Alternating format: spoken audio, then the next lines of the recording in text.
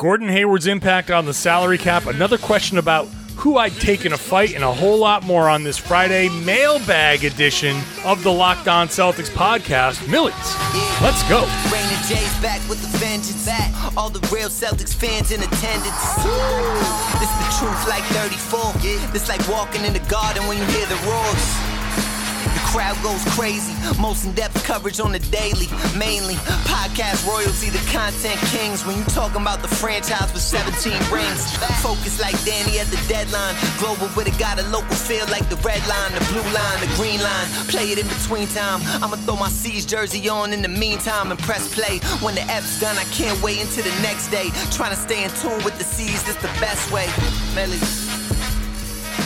Happy post-Thanksgiving Friday, Black Friday if you're out there shopping, starting your Christmas shopping, your holiday shopping, whatever it is you're doing. I appreciate the fact that you're also including the Locked On Celtics podcast in that routine. It's a Monday through Friday podcast, minus the holiday this week. But generally speaking, if you're a new listener, I do this show Monday through Friday. I'm John Corrales. I'm the Boston Celtics beat reporter at MassLive.com, and I host this show on a daily basis. You regular listeners, thank you for subscribing. Your 5-star ratings, your good written reviews are awesome. You've propelled this show to the second favorite sports podcast in New England, according to a recent survey of 16,000 New Englanders. That's amazing. And the number one Boston Celtics podcast in the world, according to the iTunes rankings. So, thank you all. If I'm thankful for anything, I'm thankful for that, because you guys are awesome, and I really appreciate your support and your subscriptions and all of that stuff. Today, Friday, mailbag time. Lots of fun questions. I did half of the answers on MassLive.com, so go to MassLive.com/Celtics or follow the link that I tweeted out, and you can read some of the answers. So if you sent me a question and I don't answer it here, it's on Mass Live. So I answer all of the questions that you send and just split it up. So let's just start here. From Dirk S., who says, I have a question about the Hayward situation. The salary impact is not clear to me. If Hayward just walks, for some reason that would not clear $35 million off the books, so hence they would prefer the sign and trade. I do not understand this mechanism. It would seem logically that the Celtics have less salary to pay and then could use this to pay a new player. And then he also asks, side question, will you have a new Millies intro for the new season? Okay, I have not asked Millies for a new intro because he's like really starting to blow up. He's traveling around the world. Like, I think he might be past the past podcast intro songs. I think like he's kind of getting big, and I just don't know if I want to ask him for a new intro song. I like this one. I'm just going to keep using it for now, and then I don't know, whatever. Well, however that works out. But so no, right now I do not have a new Millies intro for the new season. The question about the Hayward and the salary cap. Here's a quick primer on how the salary cap works, basically. So it's a $109 million salary cap. So you start at like zero, right? You add all the player salaries up, and for a team like, the New York Knicks or the Atlanta Hawks that started like are rebuilding, sometimes the combined salaries don't go past the salary cap. You're below the cap. So you have enough money to spend on a free agent. If you're below the cap, you can use that money to spend on a free agent. Eventually, teams start to get expensive. You draft guys, you draft 2-3 rookies. Eventually, if they're good, you're going to have to pay them. And then on top of it, you're signing these free agents. So the Celtics signed Al Horford. They signed Gordon Hayward. They traded for Kyrie Irving. They drafted Jason Tatum. They drafted Jaylen Brown. All of these salaries add up. And this is what's called a soft cap in the NBA. At $109 million, I forget what the salary cap was when they first started signing these guys, but you can go past the $109 million. You can use exceptions. There are ways to go past the $109 million. It's not hard capped at $109 million. So the Celtics had cap space. They signed some players. They traded for a guy. They traded out a little less salary. They took back more salary because salary matching is only up to, depending on the deal, 125%, maybe 150%, 175% in some cases. But that's the range. So you can take back more salary than you send out, even if you're over the cap. And then you draft a guy, your draft picks, doesn't matter where you are on the cap, you add your draft picks. And the draft picks are at a certain salary slot. And at the top of the draft, you make a lot of money. $5 million, $6 million, $7 million. And then when those guys come up for free agency, restricted free agency, you can use a thing called bird rights to go over the cap. So cap's at $109 million. They have a guy like a few years ago, Marcus Smart. They were over the cap. Marcus Smart was on the team for a few years as a rookie. He's a restricted free agent. They want to sign him. You can just pay whatever you negotiate because that's an exception. You can use a mid-level exception. We talk about mid-level exceptions. The Celtics are over the cap this year, but they use the mid-level exception to sign Tristan Thompson. So you can keep adding salary to your team. So the Celtics' salary was high enough where losing Gordon Hayward didn't bring them below the salary cap line. It brought them below the tax line, but just because there's a cap in the NBA, it's complicated. I could spend a lot of time. And somebody's asked me this, and maybe I will get somebody on so we can go through and explain some of these mechanisms. But seriously, though, it's so complicated. There's so many different ways that things can go.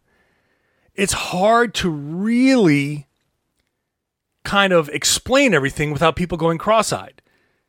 Like the salary cap matching thing. Two teams trade for players. What are the salary matching rules?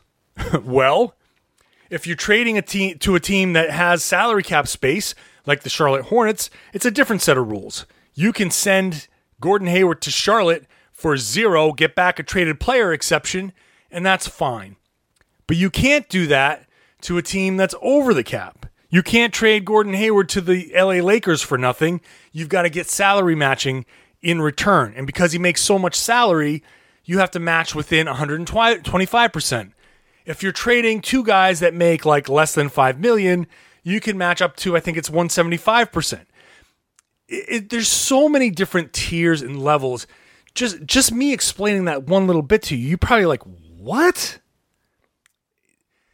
There are so many avenues around the different things, different elements of the salary cap. It is tough to explain. But what you need to know as far as Gordon Hayward here is that him coming off the books for $34 million, like that $34 million coming off the books, still doesn't take them far enough to be below the cap, technically. And actually, if you're looking at the salary cap sheets, it actually does bring them below a certain level here where it almost looks like they're below the cap, but because they have exceptions to use, that keeps them technically over the cap. Again, complicated stuff. There are ways for them to actually get under the cap, but they still wouldn't have $34 million. There were ways before they used the exceptions to agree to deals with Tristan Thompson and Jeff Teague. There was a way for them to find themselves some actual cap space, but they were so far over the cap that they weren't going to get $34 million in cap space. They were going to get potentially 11. They could have gotten down to 11. But it made more sense to not do that because staying over the cap allowed them to get 2 players. So it's so convoluted. I hope that explained enough that you understand that just because Hayward makes what he makes, that exact number is not the space that is opened. It's less. And it's different in different situations. So if he was on a different team and he left, they could have more than that amount of space. So it's just because the Celtics were over the cap, because you can use exceptions to continue going over the cap because it's a soft cap, that's the situation. Michael, who is coming to us from Columbus, asks, last season, the players collectively pushed to expand voting rights and access to polling places. This season, what specific steps are players taking with or without cooperation from the league to ensure our communities continue to make progress on equality, democracy, and justice? It has been great to see players like Jaylen Brown, LeBron James, George Hill, and others use their power to make a better world. Thanks, Michael. I agree that it's been great to see young people use their platform to be active in the community and try to make this a better world. The league has been going forward with some social justice initiatives that have been announced already, like a task force, and there are still things that they're doing in conjunction with the league moving forward. But that's all still in the preliminary stages. There's like diversity task forces and stuff like that. As far as the players, what are they doing for this upcoming season? That's an excellent question. I don't know. And that's going to be one of the things that as players start to filter in, we need to figure out, because they were clearly using their voices to affect change. Now, some things have changed, some things are about to change, but that is just one step. Okay? The voting initiatives worked. The voting initiatives continue. We saw an insane turnout. We had never seen presidential candidates get over 70 million votes, and then this year both got 70 million. Biden got over 80 million. The turnout was incredible. Now we've got to figure out how to keep going with that voter turnout. And however that turnout votes is how it votes. But the more people who are voting, the more indicative of how the country is feeling, how our local governments, they're going to be more representative of the actual will of the people.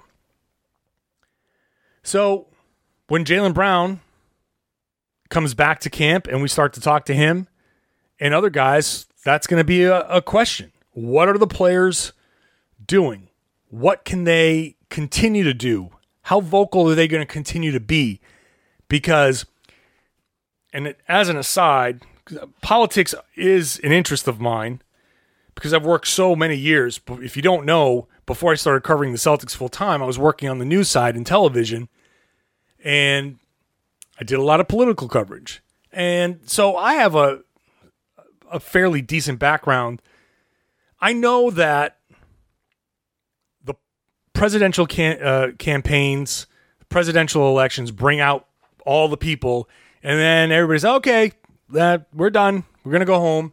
But in 2 years, they're going to be midterm elections, local elections. Before that, they're going to be community elections, town elections, runoffs in Georgia, stuff like that. They're just as important, in fact, more important, because things that happen at the local level, city level, state level, are the things that shape how presidential races go. Districts and voting laws and different, like zoning. Like, so many things have an impact, a greater impact. So it'll be interesting to see what these NBA players do to encourage more people to come out and vote in things like that, because that's where change really starts to happen. If you're interested in changing things, it happens at the local level. But it's important for people to go out and vote. Whatever side you're voting for is your side. Whatever your beliefs are your beliefs. But it is important, especially important in 2 years, to have people come out and vote. So the players, I'm very curious to see how they use their voice. So thank you, Michael, for that. Up next, a question about Carson Edwards and what kind of chance will he have considering the current Celtics situation.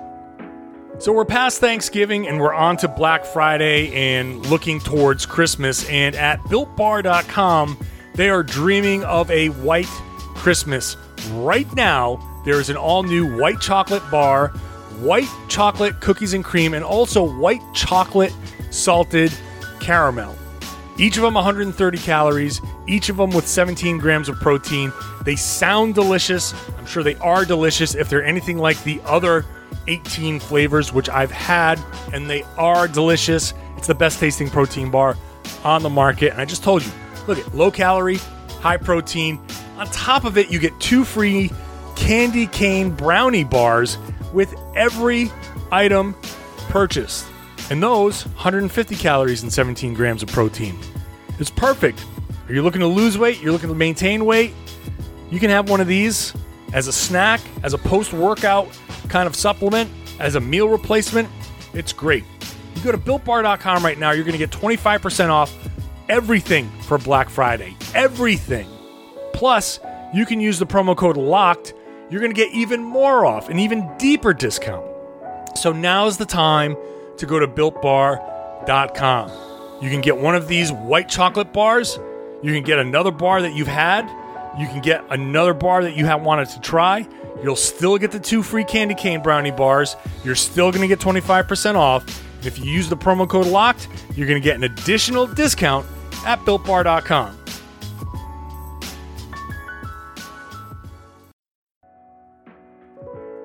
Have you subscribed to the Locked On Celtics podcast yet? You can wherever podcasts exist, and you can follow us on Spotify. I know you're out there doing your holiday shopping. I've got another gift that you should keep in mind for the Celtics fan in your life. It's my book, The Boston Celtics All-Time All-Stars, the best players at each position for the C's. It's available now wherever books are sold. You can search Boston Celtics All-Time All-Stars. You can search my name on Amazon, on Barnes & Noble, wherever you get your books, and you'll find it. I went through all of Celtics history. I considered many people at each position, and I picked 2. 2 point guards, 2 shooting guards, 2 small forwards, power forwards, centers, even 2 coaches, and 2 wildcard players. So I have a starter and a bench player. And then I have my 2 wildcard players. I had to leave some really big names off of this list. So if you go to wherever you want to buy books, Amazon, Barnes & Noble, wherever, and search for the Boston Celtics All-Time All-Stars, or you search my name, you'll find it. The book's only about $19 less even at some places. And it's going to be shipping in a couple of weeks. So you'll get it in time for Christmas. So please, go check out my book. Buy it for the Celtics fan in your life. Hell, buy it for yourself. Buy it for other people. Buy it for many people. Buy it for everybody that you know. Buy my book, please. All right. Back to the questions. And 2 questions from Tom M. in this segment. So I'll start with this. He says, I was really high on Carson Edwards when he was drafted, but he hasn't shown anything to merit the 33rd overall pick. Do you believe that he has the potential to turn into a rotation player for the 2021 Celtics? Will he have a chance to step up if Kemba misses time rehabbing from his knee injury? So, question 1 is, sure, Carson Edwards will have a chance. Here's why I'm not high on Carson Edwards. He can be a good shooter. but he's not a consistent shooter. Like, he's the type of guy that if he shoots 40%, he can miss, or let's say he shoots 50% in a game. He can miss 10 shots in a row and then hit his next 10. And you say, okay, well, that's great. He's still shooting 50%, but when it comes to his three-point shooting, he doesn't have the opportunity to shoot himself into a rhythm. That's my biggest thing with Carson Edwards. He can shoot. I mean, I've seen him light it up. We've all seen him light it up. I've seen him in practice. He can hit. He can hit from anywhere. I mean, he's got unlimited range. But he's inconsistent with the shot. You give him enough, and he'll shoot it at a decent percentage. But he's not going to come in and shoot 40% by hitting, 2 of 5 from 3. He needs to shoot 4 of 10 from 3. He needs those 10 shots. And he'll miss his first 5 and then hit 4 of his next 5. And that's just not going to play with the Celtics right now. But he'll get a chance, assuming that he's still on the team. There's still a possibility that the Celtics can trade him, even as part of this Gordon Hayward thing. So and I've said this multiple times on the podcast, he has a role on this team if he can find a way to come off the bench hot. If he can come off the bench and hit one of his first 2 or 3 shots, then he has a chance to stick around and have and be a part of this team and make a contribution. I don't think that he's going to run the team. I don't think he's going to be a point guard. But as a catch and shoot guy that can be a threat, if he can find a way to be a threat immediately off the bench, then yes. But if he can't, if he's still going to be the guy that needs 30 minutes to shoot himself into a rhythm, then he's not going to stick in the NBA. Then he needs to go to Europe and get those minutes. And I hate to say it that way, but that's still a fine career. Like, going overseas and playing on a really good European team, like, I mean, if you can live in Barcelona, if you live in Spain and play for, a high-level EuroLeague team, that's a pretty good life. And he could probably do that. I mean, guys, Daniel Tice was an MVP. Like, he was an all-star. Brad Wanamaker won, like, all-stars and finals MVPs. Like, Carson Edwards can go out there and do that. He can stick in the NBA. I'm not saying that he can't stick in the NBA. But if that skill doesn't develop, if shooting, coming off the bench hot, microwave style doesn't materialize, then that's going to be his option. Second question from Tom: which player or players currently on the roster are most expendable if a veteran contributor were to become available? Well, it depends. I mean, obviously it's going to depend on who the Celtics are willing to give up. I mean, I'm sorry, who from the Celtics another team is willing to take. So, are you upgrading on the wing? I mean, a lot of players are expendable. What are you looking for? Are you looking for an expiring contract? Are you looking for expiring deals? You can obviously trade any of the end of bench guys. But as far as like meaningful people, I mean, I'll put it this way. Everybody's expendable for the right trade. Jason Tatum is expendable for like a Giannis trade. That's never ever going to happen, but he is. Marcus Smart is expendable for the right deal. That's probably not going to happen, but he is. More realistically, I'd say Daniel Tice is a candidate to go because Tristan Thompson is around, and if they believe in Robert Williams, then he can fill in. They can play Grant Williams and go small, but Tristan Thompson is good enough where Daniel Tice is expendable at $5 million. If there's a way to get that help, you package Tice with Carson Edwards, and that's $6.5 million times, 125%. You can match a guy making decent money. That's possible. I don't think any of the top guys are actually going to go. When I say expendable, it's kind of an exaggeration, but like Kemba's not going to go, I don't think. Obviously not Jalen or Marcus or Jason. Romeo Langford could go, depending on the deal. I mean, after that, it's Romeo Langford, Grant Williams. I mean, all these guys, it's like it would suck in a lot of ways for these guys to go, but they're all expendable in this scenario, in this particular question, the way this particular question is framed. But I would say, number one, if a veteran contributor on the wing were to become available and Daniel Tice was the guy that helped make that happen, then I think Daniel Tice is a prime candidate. Okay.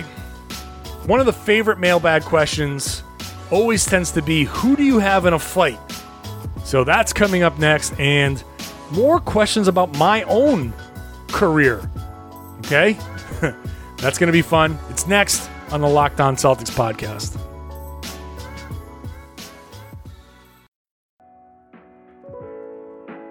Be sure to follow our social channels at LO Celtics on Twitter and at Locked On Celtics on Instagram. If you want to get basketball smart, it starts with listening to the Hollinger and Duncan podcast, part of the Locked On Podcast Network. NBA analytics pioneer and front office insider John Hollinger joins Dunked On podcast host Nate Duncan to bring you scouting reports, game breakdown, and salary cap analysis. Subscribe to Hollinger and Duncan today, wherever you get podcasts. Peter F. sent in a question that begins, what a stressful, drawn-out week as a Celtics fan. I need a good laugh. Who do you have in a fight? A possible five-man combo this season of Marcus Smart, Jaylen Brown, Semi Ojeleye, Grant Williams, and Tristan Thompson versus the field. Any possible five-man combo on any other team in the NBA. Well, who do you think I'm going to pick? First of all, any team with Marcus Smart on it is going to be a favorite. And you're throwing into it four guys that are yoked. Semi Ojeleye, Grant Williams, Jaylen Brown. Tristan Thompson's no joke either. These are big guys. But, okay, big doesn't necessarily mean you can fight. I'm willing to bet that Marcus Smart is going to scrap. I'm willing to bet that these guys are going to be able to throw. Who else is out there? I looked around the league to try to figure out who else is out there. And I can't find a single team with five guys that's going to match this. The closest I can get is the Miami Heat. I think the Miami Heat, like Jimmy Butler, I think he's got enough drive that he's just not going to give up. Bam Adebayo. But then, I don't know, who do you add to that mix? I think Washington, I don't think John Wall is messing around. So, I don't know if I'd want to, I don't know if he's going to throw a punch, but I still don't want to be around when John Wall gets into a fight. But, I don't know, what is this? Is this a free-for-all? Is this a five-man tag match? Like, in a five-man tag match, I'm taking the Celtics all the way. Marcus Smart would be amazing in the WWE. So, is it like pick up a pipe and, throw dirt, in people's eyes? Like, is it a street fight? Or is it like, are we walking down the WWE intro music, all of that stuff? I would love to see a five-man tag with these guys. that's my take. I don't know. I got nothing else for you there. So moving on. Mark wraps up the show by asking, greetings from rural Kansas. Could you talk a bit more about your athletic career? Specifically, I would like to know the following. Did you win any accolades in high school and college? What were they? Well, I was an all-division player in high school. I didn't make All-State. I felt like I got screwed out of that. They put a player in that I was better than, I swear. But so I made all-division. I got a couple of those type of all-league type of things in high school. In college, I made a New England, I forget what it was called. Like I made an all-star team my senior year. I made like a bunch of all-tournament teams. You play in a bunch of these tournaments, these little 4-team tournaments, 16 tournaments. Whenever we played in those, I always made an all-tournament team for those things. And yeah, I think those are the only like actual accolades that I got. Next question. Where specifically did you play as a pro and for how long? What was the salary like? What made you decide to quit playing? So the salary, I'm not going to tell you the exact number, but I'll tell you that it's not great. And this is 20 years ago. I played for a team called Iakas Nafplio, which is in a city called Nafplio in Greece, which is southwest of Athens on the Peloponnesos.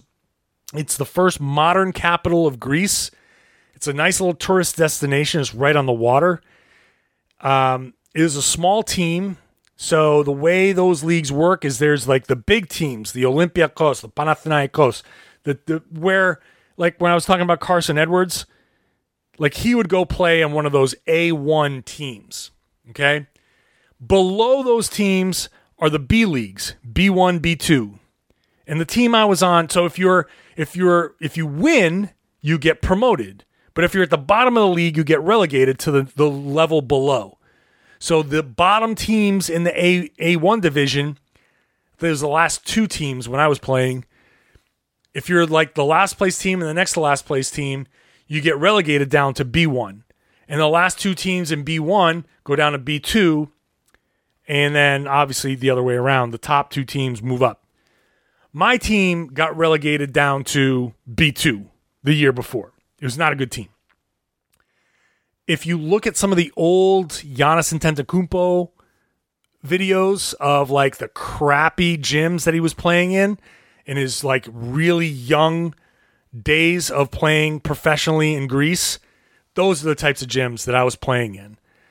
I played for one season, and that plays into what made you decide to quit playing.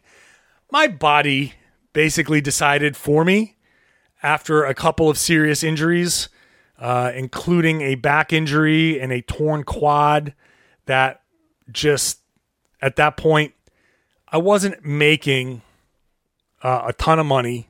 I was making basically what most people, like whatever the average like middle class salary is. Like it was just like a regular old job, you know. I got perks.